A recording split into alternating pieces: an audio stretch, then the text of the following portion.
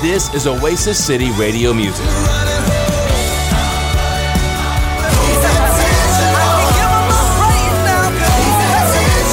This is Oasis City Radio Music. Sun goes up, sun comes down. This whole world keeps spinning around. This is Oasis City Radio Music. This is our God. This is who He is.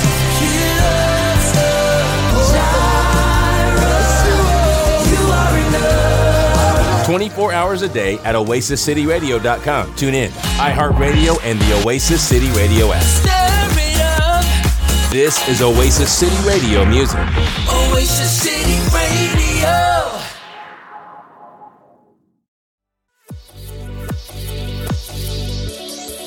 Welcome to Oasis City Church, Columbus.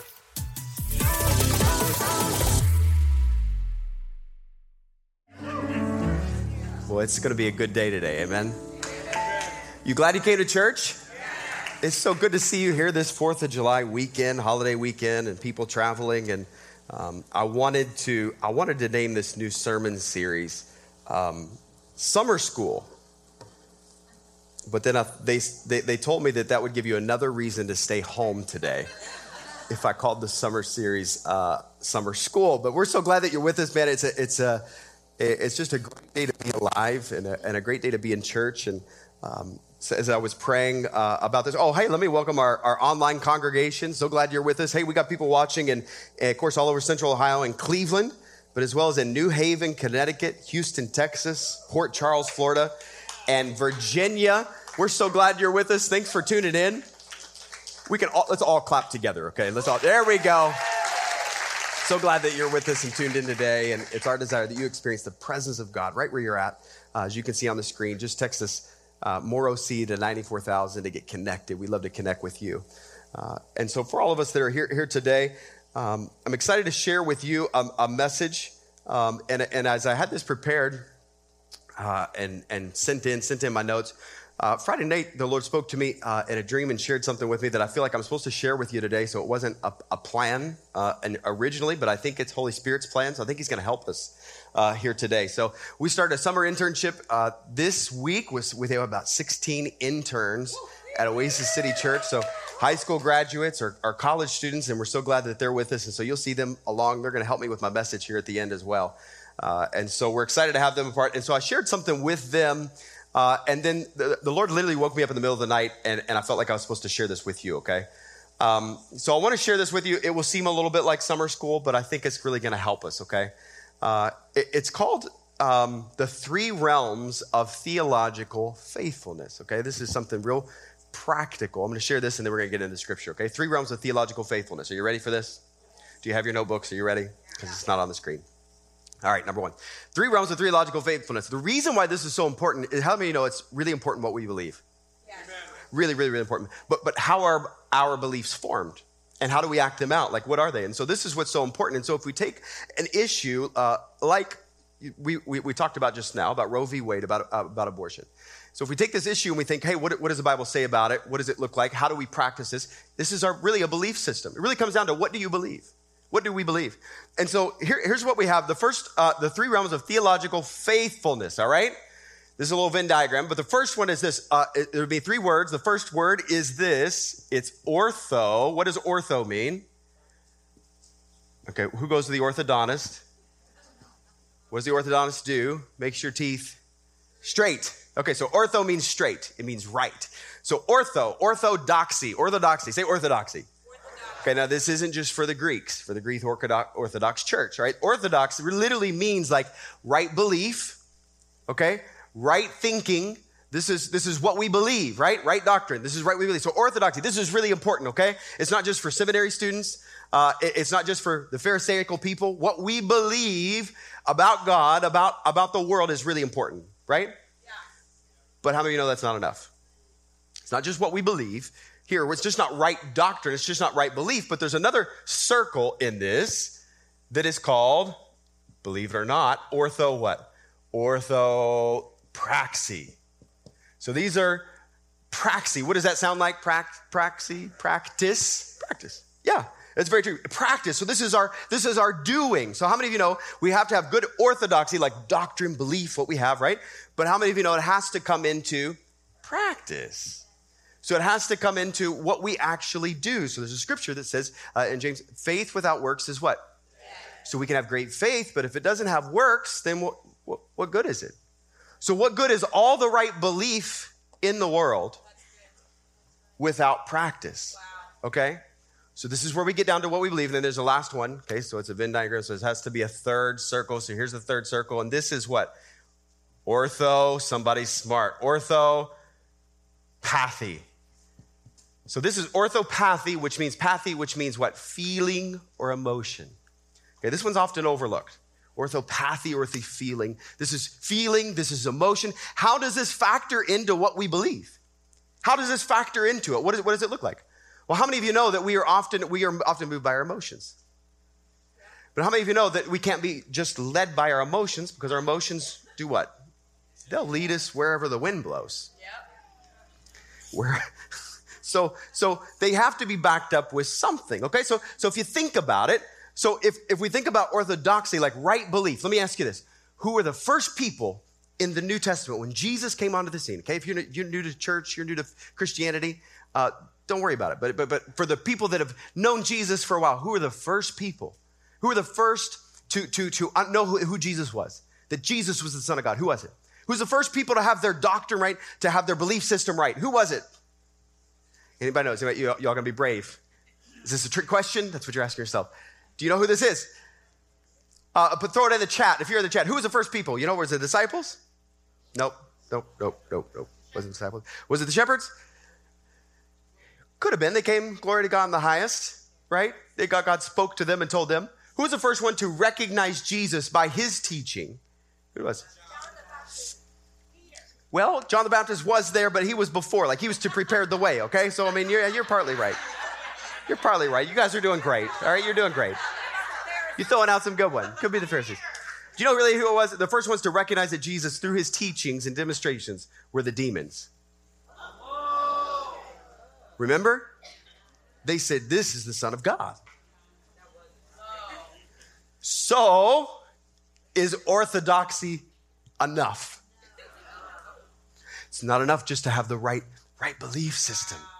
To know who God is and to believe in him is not enough. So it has to what? It has to be worked out into our own lives. But then there's this feeling part. And I just want us to show this just for a moment. Most often Jesus healed. Why? Scripture tells us that he was moved with compassion. So Jesus is the picture of all of these together. Jesus' theological faithfulness was perfect, right? So the goal for us is to be like right here in the middle, this part right here, right? Where our orthodoxy, orthopraxy, orthopathy all comes into alignment, where they're all working together. And so this is where Jesus, he was moved with compassion.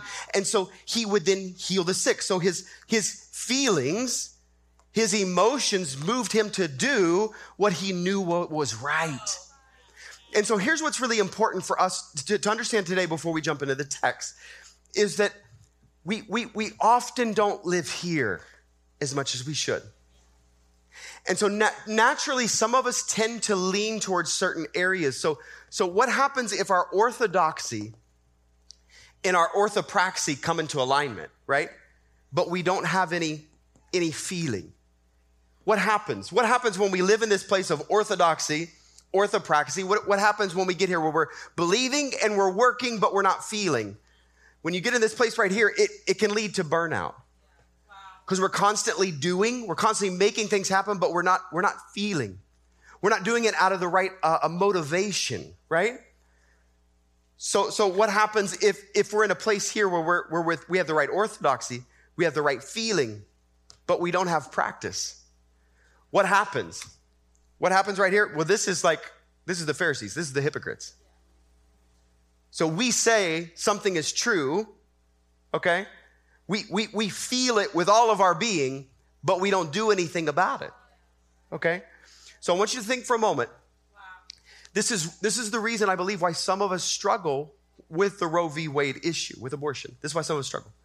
Because you look at people and you say, well, listen, if you really believed it and you really cared about people, then you would do something.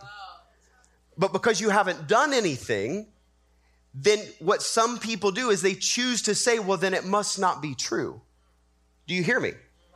People look with their eyes and they say, well, because you've been hypocritical, then that can't be true. But here's what we have to understand. The foundation of all of this, our belief system, is right teaching. The foundation of everything has to start where? It has to start with the Word of God. So everything has to come back to the Word of God. So any of this without the right doctrine doesn't work. So what happens if you have all feeling and all practice with no right teaching? You're in crazy trouble. You're in crazy town. That's Cultville, That's crazy town. That's where we live. Why? Because we're not founded on anything. And so it's really important for us to understand as believers that listen, we can get in this place right here, practice where, like, this is where Martha lived. Mary and Martha? Wow. Practice. She was just do. Let me do, lived here, right? But she missed the moment where Mary was with the feeling and the emotion with Jesus, where she was like, no, I'm right here, Jesus. I'm right here. And so naturally, a lot of us tend to end up in like two of these categories easily. But it's really difficult at times for us to mesh them all together. And so I want to challenge us today that if you think your theology is complete, you're in the wrong church. If you think your theology has been completely formed and is perfect, then I'm here to tell you there's this little thing coming up in your future called a stumbling block. That's pride, and it's going to cause you to fall, okay? Because our theology hasn't been formed perfectly. It's continually changing. We're continuing understanding. We're continuing to grow and understand and know who God is more and more. And so we have to be able to come across these cultural issues at times, church, listen, where we step back and we say, wait a minute. I've been taught something all of my life. I've been told something all my life. I've been in an environment and a culture that has believed something all of my life. But could it be that there is some untruth here? And so we have to look at it fresh again. Are you with me, church? Yeah. So this is my goal, is that we be a people who really understand the word and dig into the word for ourselves. Not just something that people are saying, not just something like that. And maybe I'm getting teachy here because we got interns and I'm teaching our interns, but I'm telling you, we got to get this, church. We got to understand what we believe, and we got to have a right ability to grow and understand more. So open up your Bibles, if you would, to a familiar passage of scripture for some of you. It's 2 Chronicles 7:14. We're gonna talk about a people who pray today. A people who pray. 2 Chronicles 7:14. That was a long opener, and we're gonna jump into it. 2 Chronicles 7:14. Scripture says this. It says, if my people who are called by my name humble themselves and pray and seek my face and turn from their wicked ways, then I will hear from heaven and will forgive their sin and heal their land. Father, we just ask today that by power of Holy Spirit, you would open up our minds and our hearts to receive from you, that we would grow today, that we would come into a greater understanding of who you are as Jesus, of who Holy Spirit is and his role in our lives today, and we will fall more in love with Father God than we ever have before. So, Lord, let your word today bear fruit, much fruit, and fruit that remains in us. Lord, that we might leave here transformed, that we would transform others around us. So, Holy Spirit, come and fill us. Help us today. Be the great teacher in Jesus' name. Amen. Amen. So this scripture that I want to talk to you about for just a few moments is a scripture most often heard when it comes to praying for our nation. So it's July 4th weekend. And here we are at a place where we recognize what is our responsibility in this nation that we live in. Well, one of our greatest responsibilities is to pray. And so we're gonna pray today. And I want to talk to you for a few moments of how we need to pray for our nation. And so the first thing that I want us to notice when we take this scripture, and this is some really important things, sometimes we just take scripture and we just apply it like blanket to like our life without any context. And sometimes, it just doesn't work that way. Uh-oh. Some of your faces are like, what? What are you about to say? So scripture says, let's just look at this a little bit again. If my people, who are God's people? If my people, who's the people? If my people, this is Old Testament. This is the book of Chronicles. If my people, who are the people? Can I tell you who the people aren't? This is not America. Okay? Smiled at me. If my people, this is not America, if my people, this is not America, this is Israel, okay? This is Israel. God is talking to the nation of Israel. He's saying, this is my people, it's my people, okay? Now, how does this apply to us today? This is the question. Can this apply to us today? Because this is God speaking to the nation of Israel. Man, some of you on edge. You're like, 4th of July weekend, you're messing with America. I'm in the Midwest. I want you to think, okay? I want you to think. God is saying, if my people, okay? This is the nation of Israel, okay? But could this then apply to us today? If my people. Okay. Yes, absolutely. The Old Testament is for us, right? It wasn't written specifically to us, but it is for us, right? And so as God is talking to these, so who are then God's people? God's people, when we look at the New Testament, we know the Romans tells us this, Paul tells us this, for all who are led by the Spirit are the sons of God. So if we are sons and daughters of God, we've been adopted in the family, as Paul talks about, adopted as sons and daughters of God. If we don't just believe, right? Because even the demons and Satan believes that Jesus is the Son of God. We believe, but we've made him Lord of our life. We accept him. We choose to follow him. So we're walking in the fullness of following Jesus, the faithfulness of our theology, right? And following Jesus. If that's who we are, then we are children of God. We're sons and daughters of God. So as sons and daughters of God, the scripture says, if those who have the Spirit are the sons of God. So if you are born again, you have the Spirit of God in with you. Do you hear me? Whether or not you speak in tongues, if you are born again, you have the Holy Spirit of God living inside of you. Holy Spirit is in you. So then, therefore, if my people, does it apply to us? Yes. Okay. But do you hear me? Do you hear my saying? You can't just take it and say, well, yeah, that's America because we are a Christian nation. And do you hear me? So this is speaking to us as a people, okay? And I want to challenge you with this statement. Here's the thing. This prayer, which was Solomon as he was dedicating the temple, it was a prescription for Israel. But I want to challenge you with this thought. I believe it's a posture for us. So what was a prescription, okay, in the Old Testament, God was saying, if you do this, under the old covenant, it was what? If you do this, this, this, and this, then I will do this, this, and this. But if you don't do this, this, and this, then I will not do this, this, and this. As a matter of fact, I will do this. That was the covenant that they lived in today. But how many of you know we're part of the new covenant? Yes. That it's not conditional upon our actions. It's conditional upon our receiving. If we receive the new covenant, then we walk in the fullness of the covenant, whether or not our actions align with it. Do you hear me? Right? So we walk in it. So what was a prescription for Israel is actually a posture for us. I believe that there's a holy posture here that we need to notice. And so it says, when my people, I want us to think about that. What is, when we think of people, we often think big picture. We often think government. We often think land. We often think nations. But how many of you know, where does revival start? Revival doesn't start with the land. It doesn't start with the people. It starts with us.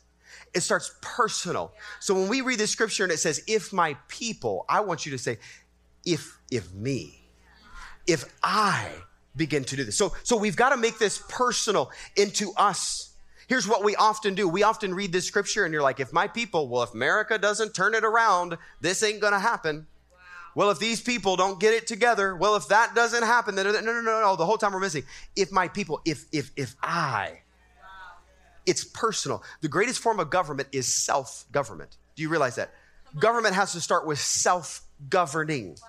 We have to be able to govern ourselves and so walk according to the will and the ways of God. So this is the first part. So if my people, that's us, that's me, that's you and me. This is who we are. Paul made it even more clear in Romans chapter 9. He says this, verse 24. He says this. He says, even us whom he has called, not from the Jews only, but also from the Gentiles. Paul's asking the question. And then he goes in to quote the prophet. He says this, as indeed in Hosea, those who were not my people, I will call my people. And her who was not my beloved, I will call my beloved. So this is speaking of us. This is good news. This is for us who are Gentiles. And it goes on to say, and in the very place where it was said to them, you are not my people, there will be called sons of the living God. That's you and me. That's some good news. Even as the Son of Man came not to be... What's the next part there? I'm sorry, I jumped on. And the very place where it said to them, you're not my people, they will be called the sons of the living God. That's who we are. So when it says, if my people, this is us, say this is us. This is us. This is who we are. The next line says this, if my people who are called by my name. So I want you to know I don't believe now this is a prescription, because this is old covenant. Prescription was do this, I'll do this. I believe it's a posture. So I think we look at the big picture of this and we can see that God wants us to do. So who are the people, if my people who are called by my name? Well, we know the Israelites were called by his name, but who is called by his name now? Well, we're sons of God. We're sons and daughters of God. But I want you to take you back and think about it. In Genesis, the very beginning, we were made in the image of God. And so as made in the image of God, it literally, the word image there is the same word that's used for idol. So think about it. We were made as idols of God. We were made to represent. An idol didn't look like the false deity necessarily, okay? What it was a representation. So even today, throughout all the world, when you have people who worship idols, what is it? They don't believe necessarily that statue has power. They believe that it represents a power, and so they worship the statue. Are you with me? So the image of God is the same word as idols in the sense that we were to represent God as living statues here on the earth. Think about it. We represented the big God, the big G, the God. So, because we were made in his image. And when we were made in his image, you know what? He gave us his name. And so in giving us his name, we represent him. So my people, which is us, who are called by my name, we operate under the name of God because we're made in his image. Okay. What else? What did Jesus say? He said, if you ask anything, in my name, I will do it. If you ask anything in my name, why is the name important? Why is the name important? Because we are in submission to the one who really has all authority and power. So as people, if my people who are called by my name, what are we recognizing? It's not about us, it's about him. We are called by his name. We are representing him here today. So as we pray for our nation today, what do we have to recognize? That we're representing God more than anything. What does that mean? It doesn't mean my idea of what America should look like. It doesn't mean my things of what I think it should be. It's representing him. Called by his name. He has all power, all authority, and it's found in his name. What does it say? It says, called by my name will humble themselves and pray. Okay. Can you pray without humility? You probably can. Wow. Humble ourselves and pray. The humility part is literally talking about a posture. God is speaking to them. He's literally saying, if you will humble yourselves and pray, he's literally saying, change your stance. He was literally speaking to them and saying, listen, go from here to here. Change your posture. Humble yourselves. I sincerely believe that the part of the reason why we pray prayers that aren't answered is because of our posture. I want to challenge you with this. Do your prayers for our nation, and when you pray, do they break your heart?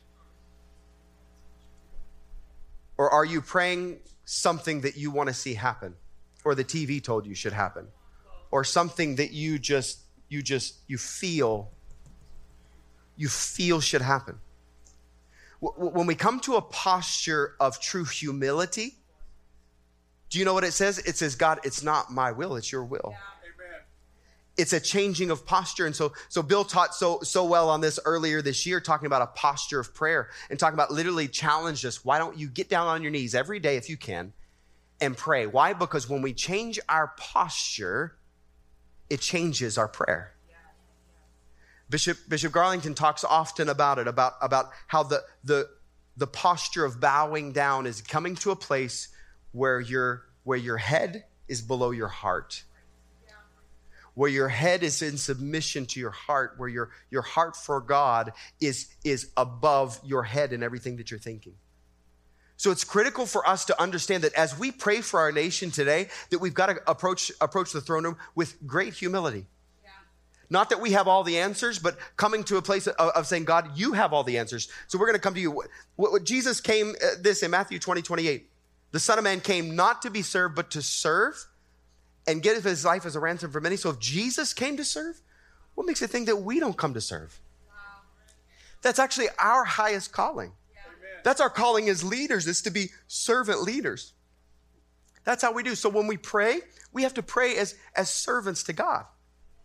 We pray as sons and daughters of God with authority, but we've got to pray from a place of humility. And so I would challenge all of us in our prayer life, and I would say, listen, find a place of humility in your prayer. And that might take a moment. It literally might take us changing our posture, changing us from standing, changing us from driving in the car and praying, to like taking a quiet moment to saying, God, I'm going to bow down before you. I'm going to lay down before you. I'm going to posture myself in a place of brokenness and humility, Lord, so that I can pray there. And I do think that one of probably the greatest calling on the church today really is to pray. When we look at the life of Jesus, over and over again, Jesus would pray. And we're still in a season. We're continuing to pray Monday through Friday. Now, not tomorrow. Tomorrow's office is closed, holiday, but we're praying every morning, 8 to 9 a.m. We would love for you to join us and pray. Our interns led prayer on Tuesday, and it was rowdy, and it was great. But we would love for you to join us and pray. 8 to 9, we pray every day. Come and Monday through Friday. Pray with us. Come and pray with us. It's one of the greatest callings that we can do. If you don't know how to pray, all the more. Come and pray. Learn. Listen to other people pray. You'll learn something as we come to pray. So we can, Jesus would slip away to the wilderness to pray often. Mark tells us that while it was still dark, Jesus got up early, went into the wilderness to pray. It's what he did. He modeled prayer for us. And if we think that he was one with God, he was in communion with God, but yet he still took time away to pray, how much more do we need to pray, right? And here's the beautiful thing I think about prayer. We'll humble ourselves and pray. And what's that very next line? And seek my face. Did you know, I think this is the great setup with God. I think this is one of the great setups where he says, I'm going to invite you to pray. You need to pray. But the command for us to pray is really an invitation to know God. The command for us to pray is really an invitation to know God. Think about this. God's desire is that we would know him, that we would walk in relationship with him. And so he says, you need to pray. And guess what happens when we pray? We get to know God more. Look at the people who you think you value their walk with God. You see their integrity in their walk with God. Can I tell you something? They pray. They're spending time with him. They're in communion with him. So this is the beautiful part about it. Even in the Old Testament, God was calling them to seek his face, to get to know him. God has always desired for men to know him. God has always desired for us to know him more. So his command for us to pray is really an invitation to know him more. Wow. And so this is the beautiful part about it. As we go into the place of prayer, guess what happens? We begin to know God more.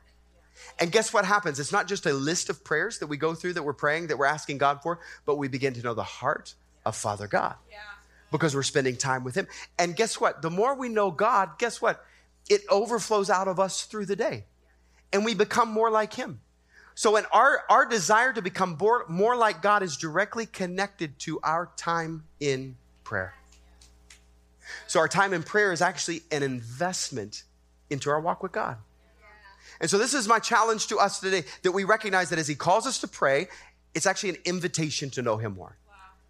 We'll pray, we'll seek my face, and then the scripture says this, and turn from their wicked ways, okay? What's a word from turning from wicked ways? In one word, starts with an R. Repent. I love it. Repent. God is calling the children of Israel to repent. He calls us today as well to repent. Amen? We repent of our sins. And if we repent once of our sins, then we get to heaven and we're all good, right? We just need to repent once and say the prayer once, right? So repentance should actually be more than once. I want to challenge us today. This has been something, me and Terry were talking about this last week. One of the things that the Holy Spirit has been shining a light on my heart so much through my relationship with my kids is what true repentance looks like. Because true repentance is what? It's turning from, it says, the scripture says, turn from your wicked ways, okay?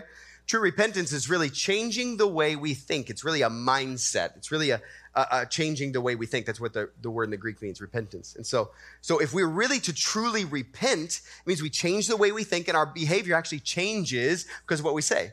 So we're good at asking for forgiveness. Will you forgive me? But I don't think we're always good at repenting, because repentance requires change. So when the scripture says to turn from their wicked ways, listen, if you're a child of God, you've repented of your sin, you're part of the family of God. And guess what? It means you get a license to repent daily. The Holy Spirit has been challenging me. Let me not make this a blanket statement. Let me just tell you what this means for me. About how sometimes hard it is for me to repent. How I'm reluctant to repent at times. And what I've found out is that because I haven't truly repented of things, that true change hasn't happened. That I'll find myself doing some little things over and over and over again, and I'm like, why is this? It's because I haven't truly repented. Holy Spirit, wash my mind, change my mind. You got to change the way that I think. And so I would challenge you, listen, repentance should be part of our daily prayer life. Daily prayer life, coming before the Lord, repenting. Scripture tells us to confess our sins to one another. It almost sounds like with accountability, it helps us change. This is almost what the scripture sounds like, confessing your sins to one another. So that when we confess our sins to one another, somebody's going to say, hey, you said you weren't going to do that, but you just did it again. Well, there's accountability there. And so it is so important that we come to a place, church, where we embrace repentance, where we recognize, God, search my heart. Is there anything in my heart or in my life today that doesn't reflect you? And then come into the place of, oh, God, you don't like the way that I said that. Forgive me. I repent of my tone today because it was bad. I repent of thinking this. I repent of saying this thing, whatever it was. Coming to a true place of repentance, it's critical for the body of Christ in order to move forward. If we're to see revival in our land, we have to repent. Repentance has become part of what we do. Because without true repentance, we can't move forward. Do you see this? The enemy wants to trip you up with the same stuff over and over and over again. Until we truly repent, we can't put this under our feet and move forward. So we've got to come to a lifestyle of repentance. So it says, turn from their wicked ways. And then the scripture says, and I will hear from heaven. Isn't this a wonderful promise? When we do this, then I will hear from heaven. But it kind of infers that there are times where God doesn't hear. Could it be that there are times that we pray that God doesn't hear? Could it be? There's an inference here that maybe, So look with me, Psalm 66, verse 18. The psalmist says, if I regard wickedness in my heart, the Lord will not hear. Could it be that there are times in our life that we are praying things that God doesn't hear? Could it be? That perhaps that if we're holding on to certain things that God doesn't hear our prayer. So here's the challenge. Do we want God to hear our prayer? So let me take this back to repentance. We got to live a lifestyle of repentance, church.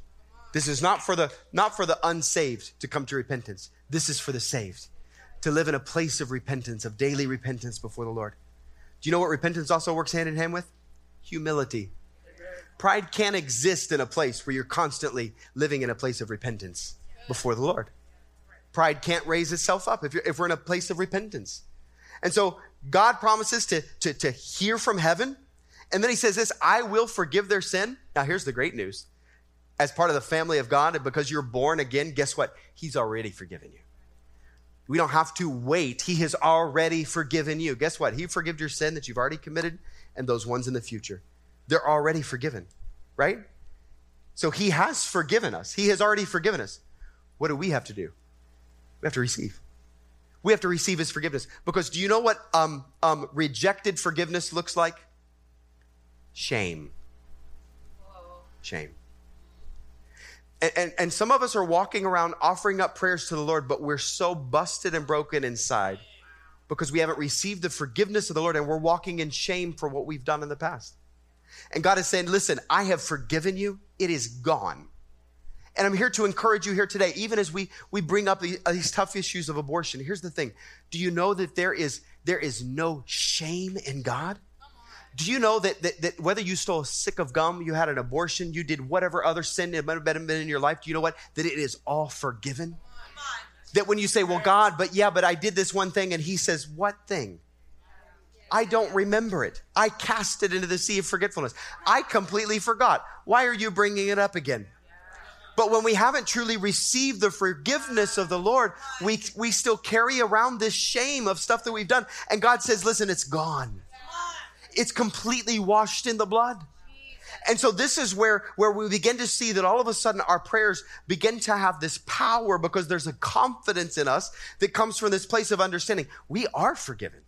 Wait, we are the people of God. I have repented. I am humbly submitting my prayers to the Lord in this. And so the last part of this I love, and this says, I will forgive their sin, in the last part, and will heal their land. Let me ask you a question. And will heal their land. What if heal their land? What if land really meant land? Think about it.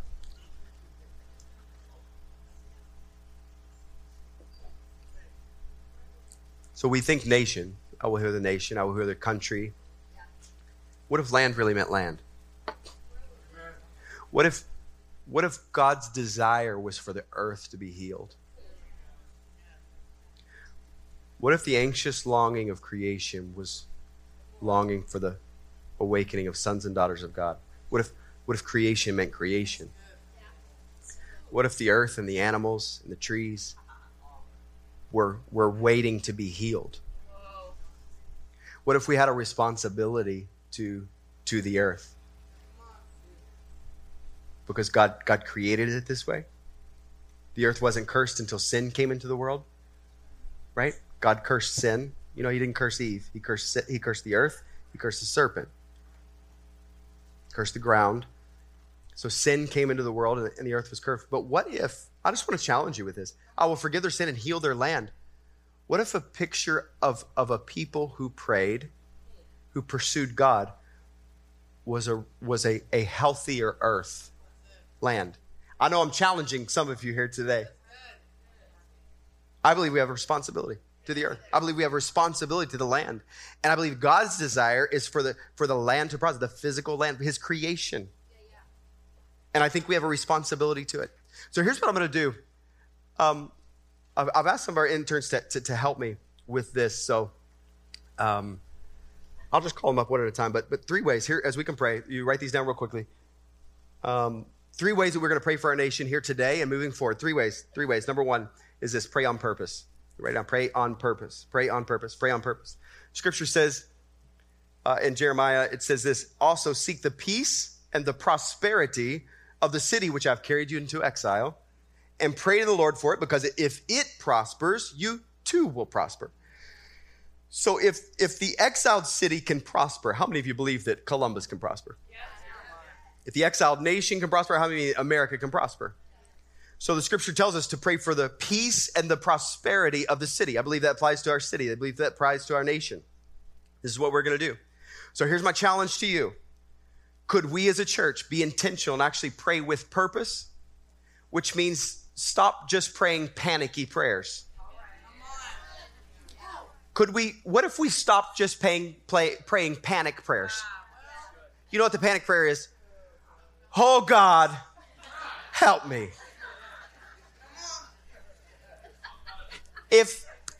How many of our prayers are panic prayers? Come on.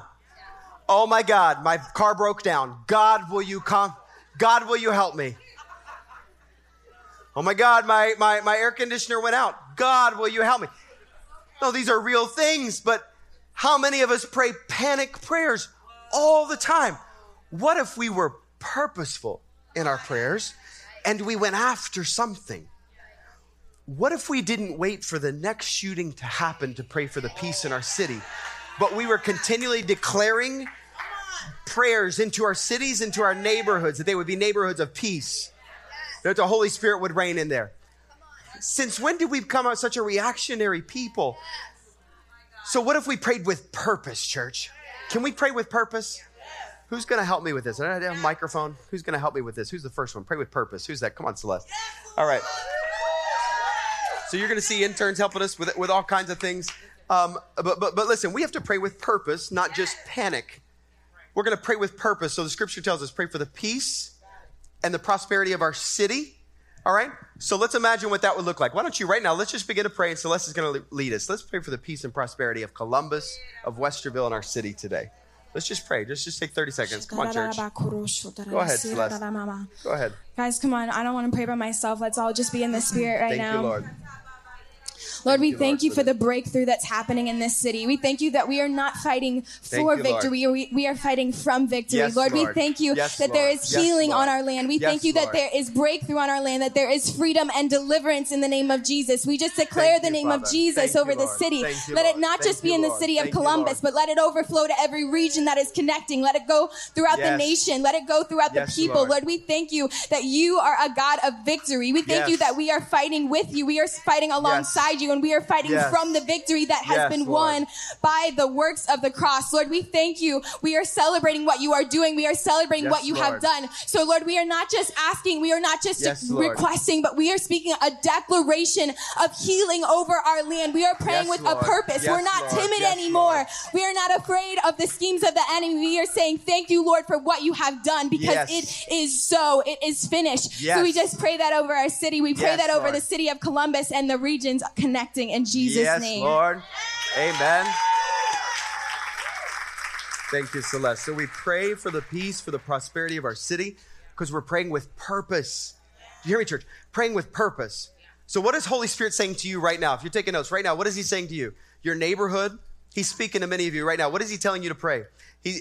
Just write it down. He's speaking to you to pray over certain neighborhoods, over city blocks, or whatever it might be, regions of the city, neighborhoods in the city. He's encouraging us, he's challenging us to pray with purpose. So we're praying intentionally, not reactionary.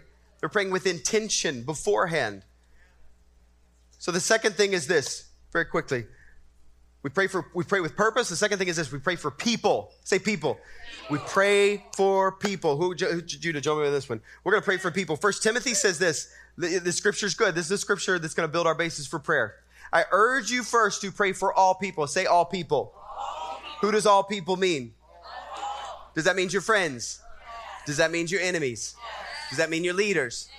Does that mean the political party that you don't like? Okay. Pray for all people. To pray for all people, ask God to help them. That's pretty specific. Ask God to help them. Guys, this is a recipe. Here's your prescription. Pray for people. It says intercede on their behalf. What if unsaved people who don't know how to pray were waiting for you to intercede on their behalf? They don't know how to pray. You're supposed to pray for them. Intercede on their behalf. Give thanks for them. Next verse. Help me out here. Give thanks for them. So pray this way for kings. Say kings. Pray for kings and all who are in authority so that we can live peaceful and quiet lives marked by the godliness and dignity. This is good and pleases God our Savior. So this is what we do. We pray for all people, but we pray for kings and those in authority. So Judah, just help us. Let's pray for our leaders. Let's pray for those, asking God to help them. Thank you, Lord. Thank you, Lord. Thank you, Lord. Lord, we pray for the people in power, but we recognize Lord. that you have all of the power, Lord. Yes, Lord. We pray Yes, for Lord. the kings, but we recognize that you are the King of the kings and the Lord Yes, of Lord. lords, Lord. Yes, Lord. We pray for supernatural strategies Yes. throughout all Yes. levels of government, Lord. Yes, Lord. From top to bottom. Yes. We pray for the president, Lord. We pray Yes. for everybody Yes, as Lord. representatives. We even pray for Yes, at Lord. the local Help them, Lord.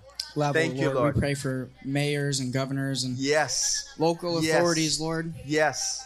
We pray for divine discernment, Thank Lord, you, that Lord. the Thank you, decisions Lord. that are Thank you, made Lord. are made Thank for you, you, Lord. Lord, that Thank you, glory Lord. would be brought to you. Thank you, Lord. We pray Thank you, Lord. against any Hallelujah. division Hallelujah. in our government, Lord. Yes, God. On all levels, Lord. We pray Yes, and Lord. speak unity. We thank you that you're covering all levels Yes, and that Lord. you care about all levels. Yes, Lord. Thank And you, Lord, Father. we repent Thank you, Lord. for any time that we spoke against any of Yes, them, Lord. Lord. Yes, Lord. We say, Mm. you are Thank the you, ruler Lord. of all rulers, Lord. Yes, Lord. Thank Yes, you. Lord. Yes, Lord. Amen. Great job. Great job. You know, I've found it difficult personally to pray for people that I call names. Can me challenge you? Okay. There's some political people that I just personally do not like. Believe it or not.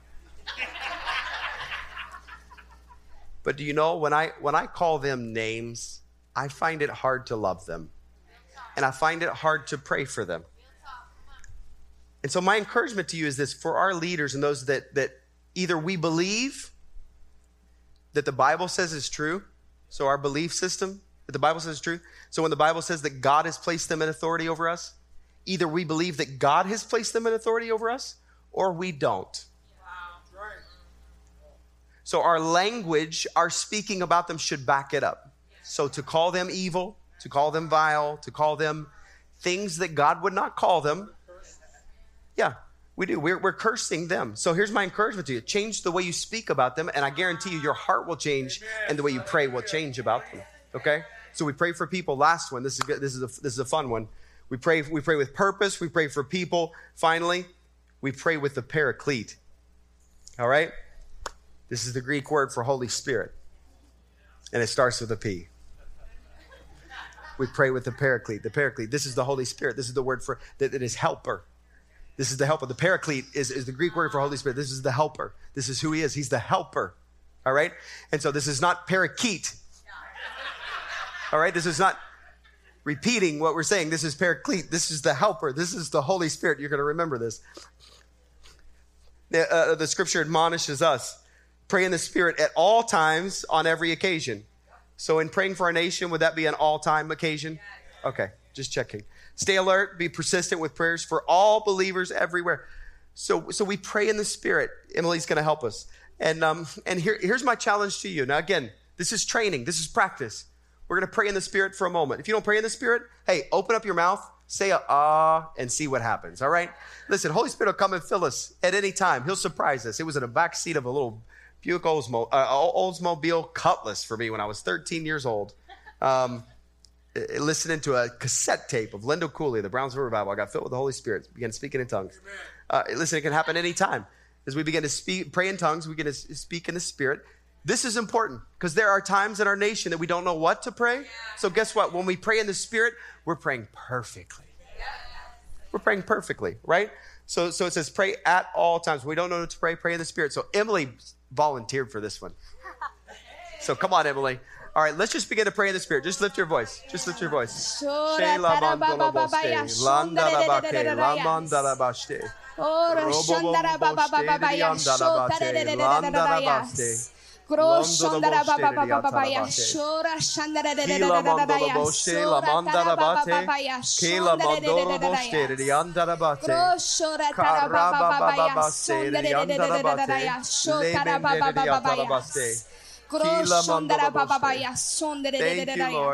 Thank you, Lord. Thank you, Lord. Thank you, Lord. Thank you, Lord. Thank you, Lord. Thank you, Lord. Awesome. Awesome. Awesome. Awesome. Let me encourage you. Grow in your prayer language. If you speak in tongues, here's my encouragement to you. Grow in your prayer language. That at times, you know, when it first started for me, it was something that like I had to be under the anointing. Do you know what I feel? Like had to be under the anointing to pray in tongues. I don't have to be in the anointing to pray in tongues. I can pray in tongues anytime I want. Why? Because it's a language he's given me. So let me encourage you to practice it. If at one time you got baptized in the Holy Spirit, can I tell you something? You didn't lose it. Can I give you a promise? I promise. He didn't give it and take it back. He didn't give it and take it back. He gave it. You just stop practicing, okay? Take a little responsibility. You stop practicing. So let me encourage you to practice it because it's so powerful when we come to pray. Would you stand with me? One last scripture. Listen, the scripture is so important. Why? Because it's what we believe. It's our right belief. It's our right foundation. The scripture is the word of God. But I wanted to challenge us this holiday weekend, this 4th of July weekend, listen, to remember that we are called as a people to pray. We have to pray for our nation. So we're going to end our time here by just praying for just a few moments. If you want to pray with purpose, if you want to pray for people, if you want to pray with the Paraclete, whatever you want to pray, we're going to pray for just a second. But here's my last scripture that I want to share with you. Here's a great promise for us. Psalm 33 said this. It says this: blessed is the nation whose God is the Lord, the people whom he has chosen as his heritage. Listen, I believe that in order for us to make God the God of our nation, he has to be God of this nation. He has to be God of this heart first. Let's recognize in our own place, God, you're God. And if you don't know Jesus here today, we want to lead you in a prayer with him. We want to introduce you to him, into a relationship with him. If you never walked with him, just say this prayer with me. Just say, Dear Jesus, I believe you're the Son of God. And I believe that you died and rose again. Today, I repent of my sins and I receive your forgiveness. I thank you that you've made me new. You've made me clean. In Jesus' name. Listen, if you said that prayer today, it's the greatest decision you could ever make. If you said that listening on the radio, watching online, however it might be, we want to follow up with you. We want to help you in your journey with Christ. Thanks for joining us today. To connect with us, go to oasiscitychurch.com. You can watch all of our live events on the Oasis City Church app, YouTube, and Facebook Live. And please join us next Sunday at 9 or 11 a.m. in Westerville on East Wind Drive.